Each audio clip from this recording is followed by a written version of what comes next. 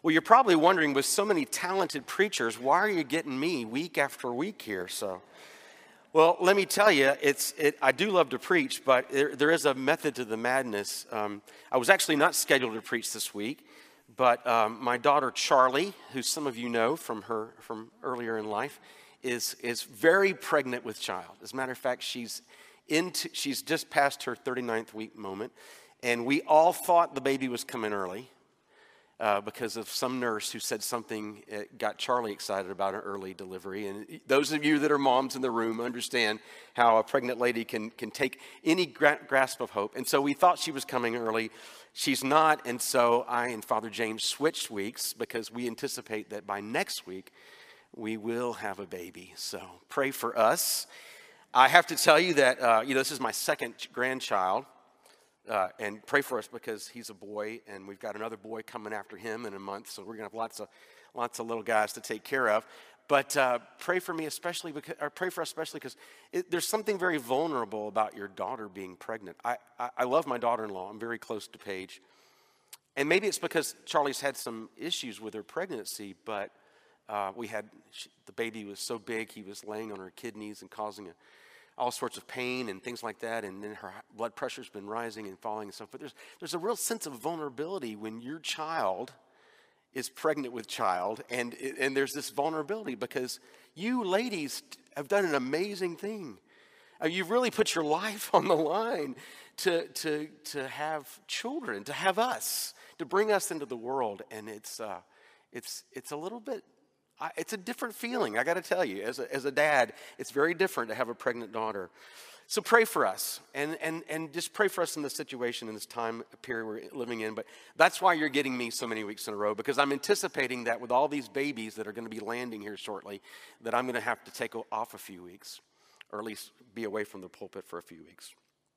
Well, why do I tell you that? Well, first of all, I just want to explain to you, that why I'm, preaching again and again with these great guys behind me, but also because I think it ties into the vulnerability that Jesus gives us in the beginning of his gospel. And not to relate at all it's not any way comparison, but we have to be in touch with our own vulnerability to realize how very vulnerable Jesus is in this passage, this gospel passage this morning. Jesus has, this is the second time in the Gospel of Mark, in just a couple of chapters, back in chapter 8, now in chapter 9, and again in chapter 10, Jesus will very, very emphatically say, I'm going to be handed over.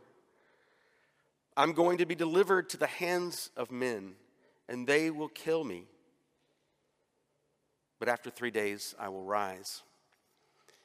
And the disciples don't understand the rising, and they're afraid to ask, and I'll get that in a second. But for a moment there, I just want to remind you about the God that we serve. A God who is willing to be made vulnerable. Not just in the incarnation, which obviously is the chief way he shows us his love and his vulnerability by being willing to submit himself. But God is vulnerable even in the sense that he created things, understanding that things would go amok, understanding that we would rebel against him and walk in disobedience and cause him pain and anguish. And God understood that, and yet God creates. He extends himself, but only by extending himself, God is making himself vulnerable. And Jesus expresses that vulnerability to be handed over to men. If you recall the Old Testament passage where David sins against God, and remember he counts the soldiers. Seems like a good thing to do, count how many men you've got, right? But it's a sin because he's told not to do it, and God says you have a choice. You can either be given over to men who will pursue you, or you can suffer by my hand and I will pour out my wrath on you for 3 days. I think it's 3 months to be pursued, or 3 days. And David says, I'll take 3 days with your judgment, God, rather than be put in the hands of men. Jesus is hitting that same note as he talks about the vulnerability that he's about to walk into. Jesus models that vulnerability. And it's something that we're called to be vulnerable. As a matter of fact, one of the things I've been learning through a class I've been taking is that to be vulnerable is to be human. We are all vulnerable. We hide that vulnerability, but the reality is that we are all vulnerable. But it's part of the human way, and it's the way that the Lord walks through with us in those things if we let him. But the disciples aren't prone to understanding that, and so we get this incredible gospel passage here where we're just amazed. We scratch our heads at these disciples and their inability to grasp what Jesus is trying to teach them. They've been on the Mount of Transfiguration, at least the three, Peter, James, and John, and then they've come down and they've watched Jesus drive out a demonic spirit from this young man and his father, and Jesus has taught them about, the importance of prayer. And now we come to this passage, and again, I want to hit the note of prayer because I think it really does. I think one of the ways we can understand and appropriate stories in the Gospels where the disciples are having conversations with Jesus is to think about our own prayer life.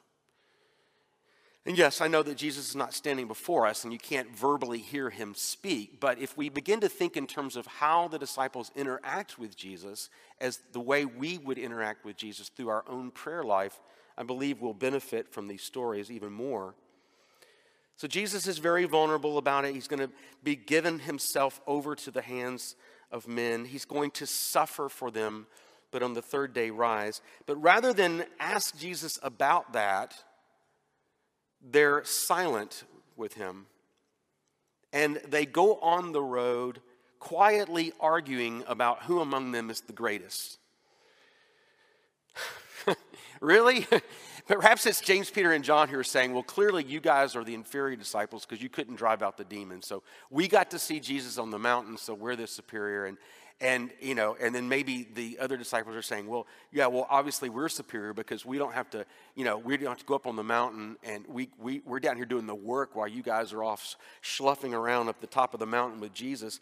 Who knows the conversation they had, but there's this battle back and forth between them about who's the greatest. And they're saying this on the tail end of Jesus telling them that he is going to be betrayed into the hands of men and that he's going to be killed. I mean, what do you? I think the lesson to learn is simply prayer is about listening to the Lord, hearing what the Lord has to say. We so often, and I know I said this last week, but I think I need to repeat it. We're on a theme of prayer. It seems to be right now. We have our catechism classes starting. And both Kathy and Bob on the Wednesday night and the Sunday morning are both talking about the Lord's Prayer. They're talking about prayer, but I want to make this prayer because I think this needs to be said over and over again. Prayer is not just about you communicating to God. It's also about you listening to how God wants to communicate to you. But I think over and over again, when we get together, we tend to think about prayer as us speaking to the Lord. And I don't know how to get us past that other than just to simply keep saying it over and over again. One of my criticisms of the National Day of Prayer is that we spend all of our time praying in the sense that we're all speaking prayers to God, but we don't spend any time at all just sort of being quiet before the Lord to hear what he has to say. Now, I think you can say that part of prayer is as you pray, I listen to you and I listen for the Lord's voice in what you're praying. And I think that's one way we listen. But there are times where we just have to listen and be quiet. So I love to pray as I run. I like to run. I know some of you hate to run, but I pray for you that you would love to run. But when I'm running, I am exhausted physically, and I find my spirit open to what the Lord would speak to me. For some of you, that may be a walk. For some of you, that may be sitting quietly by a stream, or out at Paynes Prairie, or along the river. Perhaps it's while you're playing your guitar or another instrument, or singing songs. I don't know how the Lord speaks to you, but the understanding that the Lord, it's listening to him, because Jesus is being so very vulnerable to the disciples here, and yet they can't see it. Oftentimes, I think scripture reading can be one of the most powerful ways of listening to the Lord speak to us. Proverbs 24 was our reading this morning, and I just commend to you, if you struggle with where to read the Bible, just read a chapter in Proverbs. There's 31, and so you can read, whatever day of the week it is. Today's the 19th, and so you would read chapter 19 of Proverbs, and every day of the month you'll have a chapter. And just listen for the Lord to speak to you through one of those verses. So extremely practical. And it really doesn't take that much time. I know some of you are time pressed, but take that time to allow Scripture. If you struggle with prayer, and being a pastor, I hear it all the time, I struggle with my prayer life. I struggle how to pray. And my response is just open the Bible and just say, Lord, will you speak to me through your word? And then just start reading. And then let the Lord speak to you. If the Lord is just communicating to you and you're not communicating anything to the Lord, you're still praying.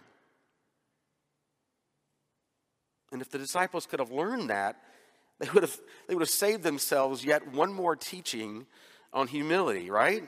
Because they can't. They're talking.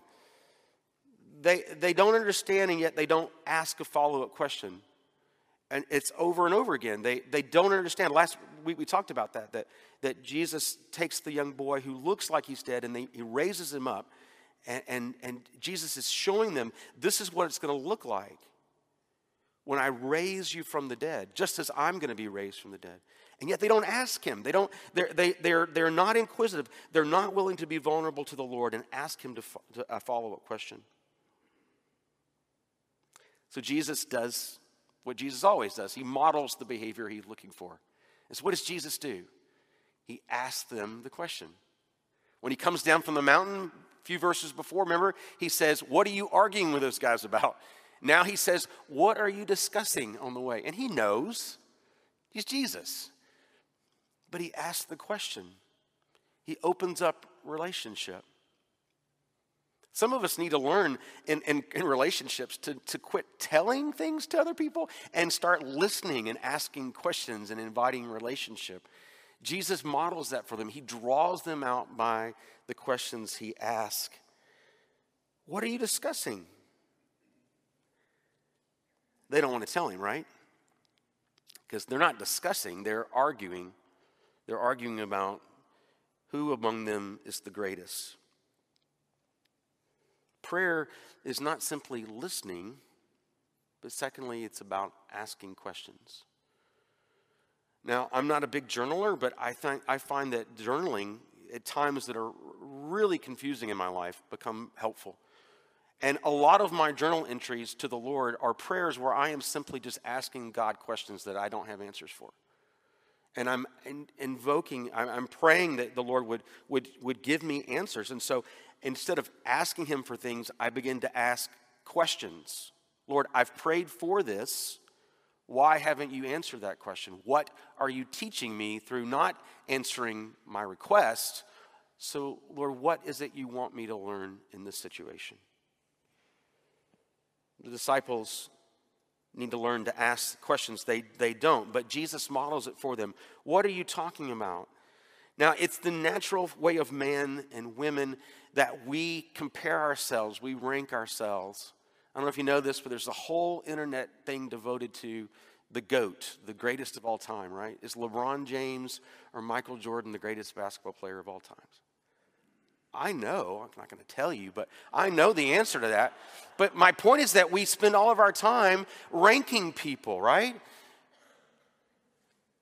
On the football field, right? At Ben Hill Griffin Stadium was the band processed off the, I saw this on Twitter, and they had made the number 5. Why? Because UF has been named the 5th best public university in America. That's like amazing. It means all of our house values go up. That's awesome. But we tend to rank each other. We compare ourselves. We compare preachers, we compare doctors, we compare lawyers, we compare every aspect, teachers, and every aspect of life. We rank and we compare ourselves. It's how we kind of judge who we are. But Jesus is aware of that, and so he asked that question to draw them out from this system of the world that they've bought into, which is to think of greatness in the way the world thinks. James says, Don't be friends with the world. And I think sometimes that's been mistaken. James was the New Testament passage we heard. And James says a lot in there, a lot of wisdom in the book of James. By the way, you could also, that's a good place to just to read through the book of James and listen to how God would respond. Very, very convicting. James says, don't be friends with the world. Some people have taken that to mean that we're not to have friendships with non-Christians, but that would be so counter to Jesus to say don't be friends with the world. I mean, Jesus, who is he who is he in relationship with? Tax collectors, sinners, all the way through, prostitutes. He is constantly around the people who are worldly. What Jesus and what James are getting at in that verse in James is not to not have friendships with the world, but don't be friendly with the system of the world. Don't model your life after the system of the world. Yes, everyone around you is ranking and comparing and grasping for greatness. If they can't be great, they at least want to be associated with great people. But not so you. Jesus says, let me tell you, you're ambitious. Well, be ambitious to be a servant to all. First century Judaism was full of all sorts of rank and comparisons. It's like, it reminds me of middle school band. First chair, second chair, third chair. I moved to Florida in 1980, mid-year, and I was, just for whatever reason, our band in Georgia was more advanced than the band in Jacksonville, and so I was instantly first chair clarinet. Yes, I played the clarinet in middle school. It's a long story, but I was first chair. My hero, who's a year older than me in Georgia, this really cool kid, played clarinet, and he was cool and played clarinet, and I thought that meant clarinet playing for boys was cool. I know in the 30s and 40s it was, but unfortunately in the 70s and 80s, it had lost its luster, okay? And so I immediately began to feel a little unconscious about being the only male clarinet player, and so I just didn't practice. And I went from first chair to second chair to third chair to fourth chair to eventually dropping out of band. Jesus understands that we are given to comparisons, but Jesus turns it upside down. He says, he who would be greatest will be the servant of all. And here is that diakonos, that word in the Greek where we get the word deacon. We've got two people in our own congregation that are in the process of being ordained diakonos, deacons.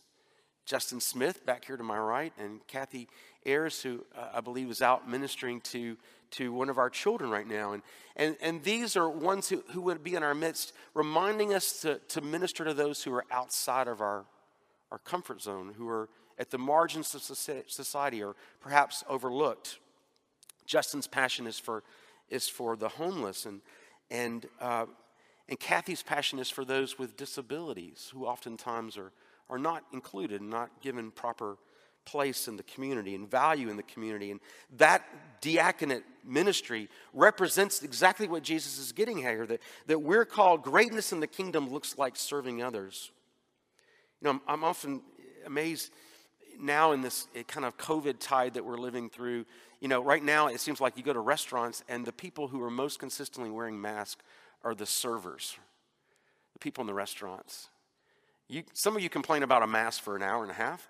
Imagine wearing a mask for your entire work. I realize medical folks do the same thing. It's how uncomfortable it is to wear these masks and stuff. But I think about these servants who are waiting tables and serving at counters, and they're wearing these masks, and oftentimes we don't even acknowledge them as people worth our time. They're just. Jesus is saying, if you want to know what greatness looks like in the kingdom, it looks like being a servant. Being willing to serve, not be served. I wonder, what if your performance review was based upon how well you knew the janitors that work in your building, or the receptionist, or the lowest entry-level employee, the service techs, whatever that would look like in your place, the lowly curate.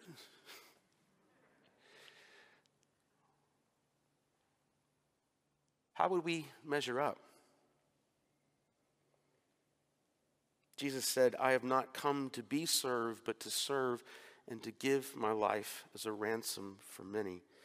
It is the nature of the kingdom of God that we should seek to be those who serve rather than be served. But oftentimes, even in the church, we don't understand that upside down relationship. And we honor and respect people who have influence or who have power. We kiss up to the rector or the bishop or whatever the position is, and we think it's where the world has pushed us into its mold, and it's so easy to do. And yet Jesus is calling the disciples to something far different. Now, I mean, I want to say here that one of the things that I learned I think was helpful in seminary is that I am your servant, but you're not my master. My master is the Lord. I serve him. And for all of you who are ministry leaders, I would say to you, you serve the people around you, but they're not your masters. Believe me, there are people who will try to manipulate you and try to say, you've got to serve me, right? And they'll give you their laundry list of things they want you to do to serve them. Resist that, because that's not the kingdom of God. That's the kingdom of world trying to exercise power and manipulation. But we are called to serve. And then just to bring it a complete full circle, Jesus takes a small child and he brings him into the circle. Probably this was one of Peter's children, because remember, Jesus has come back to Capernaum. Capernaum is where Peter lives, and they go into a house and he's with the disciples, and it's very likely this is Peter's child that Jesus takes up on his lap, and he says, this little child, if anyone would be my follower, right, he has to receive such a little child, he says in verse 37. He takes him up in his arms and he says, whoever would receive such a one as this child in my name receives me. Now, children were not revered. I mean, my grandchildren grow up in a society where to be a child is to be a blessed thing. As a matter of fact, my children were like, oh, we don't want to grow up and become adults, because when you become an adult, you have to take on so many responsibilities. And being a student is such a wonderful experience. And I totally agree with them in our society. Not the way it was in the first century. The first century, children, probably because of the mortality rate, and also because of the fact that it was an agrarian society that required lots of labor, children were seen as either a workforce or someone to be sort of marginalized in the society. They were not treasured and valued at all. So what Jesus is not saying is, he's saying, if you've received the most marginalized, the weakest, the most powerless person in the society, you've received me. Which sounds a lot like Matthew 25, where Jesus says, when you've clothed, he says, when I was hungry and you fed me, and I was naked and you clothed me, I was in prison, you came to visit me. And they say, Jesus, when did we do that? When were you in prison? When were you naked? And he said, when you've done it unto the least of these, my brethren, you've done it unto me. It's the parallel text here. Jesus is saying, when he takes it even further, not only are we called to serve and not be served, but in fact, that when we serve those least and marginalized, we're serving Christ. And then Jesus says, but not only are you receiving me, but you're receiving him who sent me. To receive the least powerless, marginalized, most seemingly insignificant in the world's eyes person is to receive Christ. And to receive Christ is to receive the Godhead, Father, Son, and Holy Spirit. Whew. Well, the last point on prayer is that prayer should result in godly action. We should listen as much or more than we speak. We should ask questions in our prayers, and our prayers should lead us to godly action. So the question is, who are you serving? Years ago, as a teenager, we had cassette tapes For those that are under 40, those were, I can't even describe it. I have nothing to describe it for. You've maybe seen them in museums or in thrift stores. Have you ever seen it? But we had cassette tapes, and I got cassette tapes from the Billy Graham Evangelistic Society. I know I was one of those Christian nerd kids, and I would listen to these different testimonies that Billy Graham would introduce. And I learned about Corrie ten Boom through these things. I learned about Johnny Erickson Tata through Billy Graham's these cassette tapes that they send out. James knows what I'm talking about because he's as old as I am.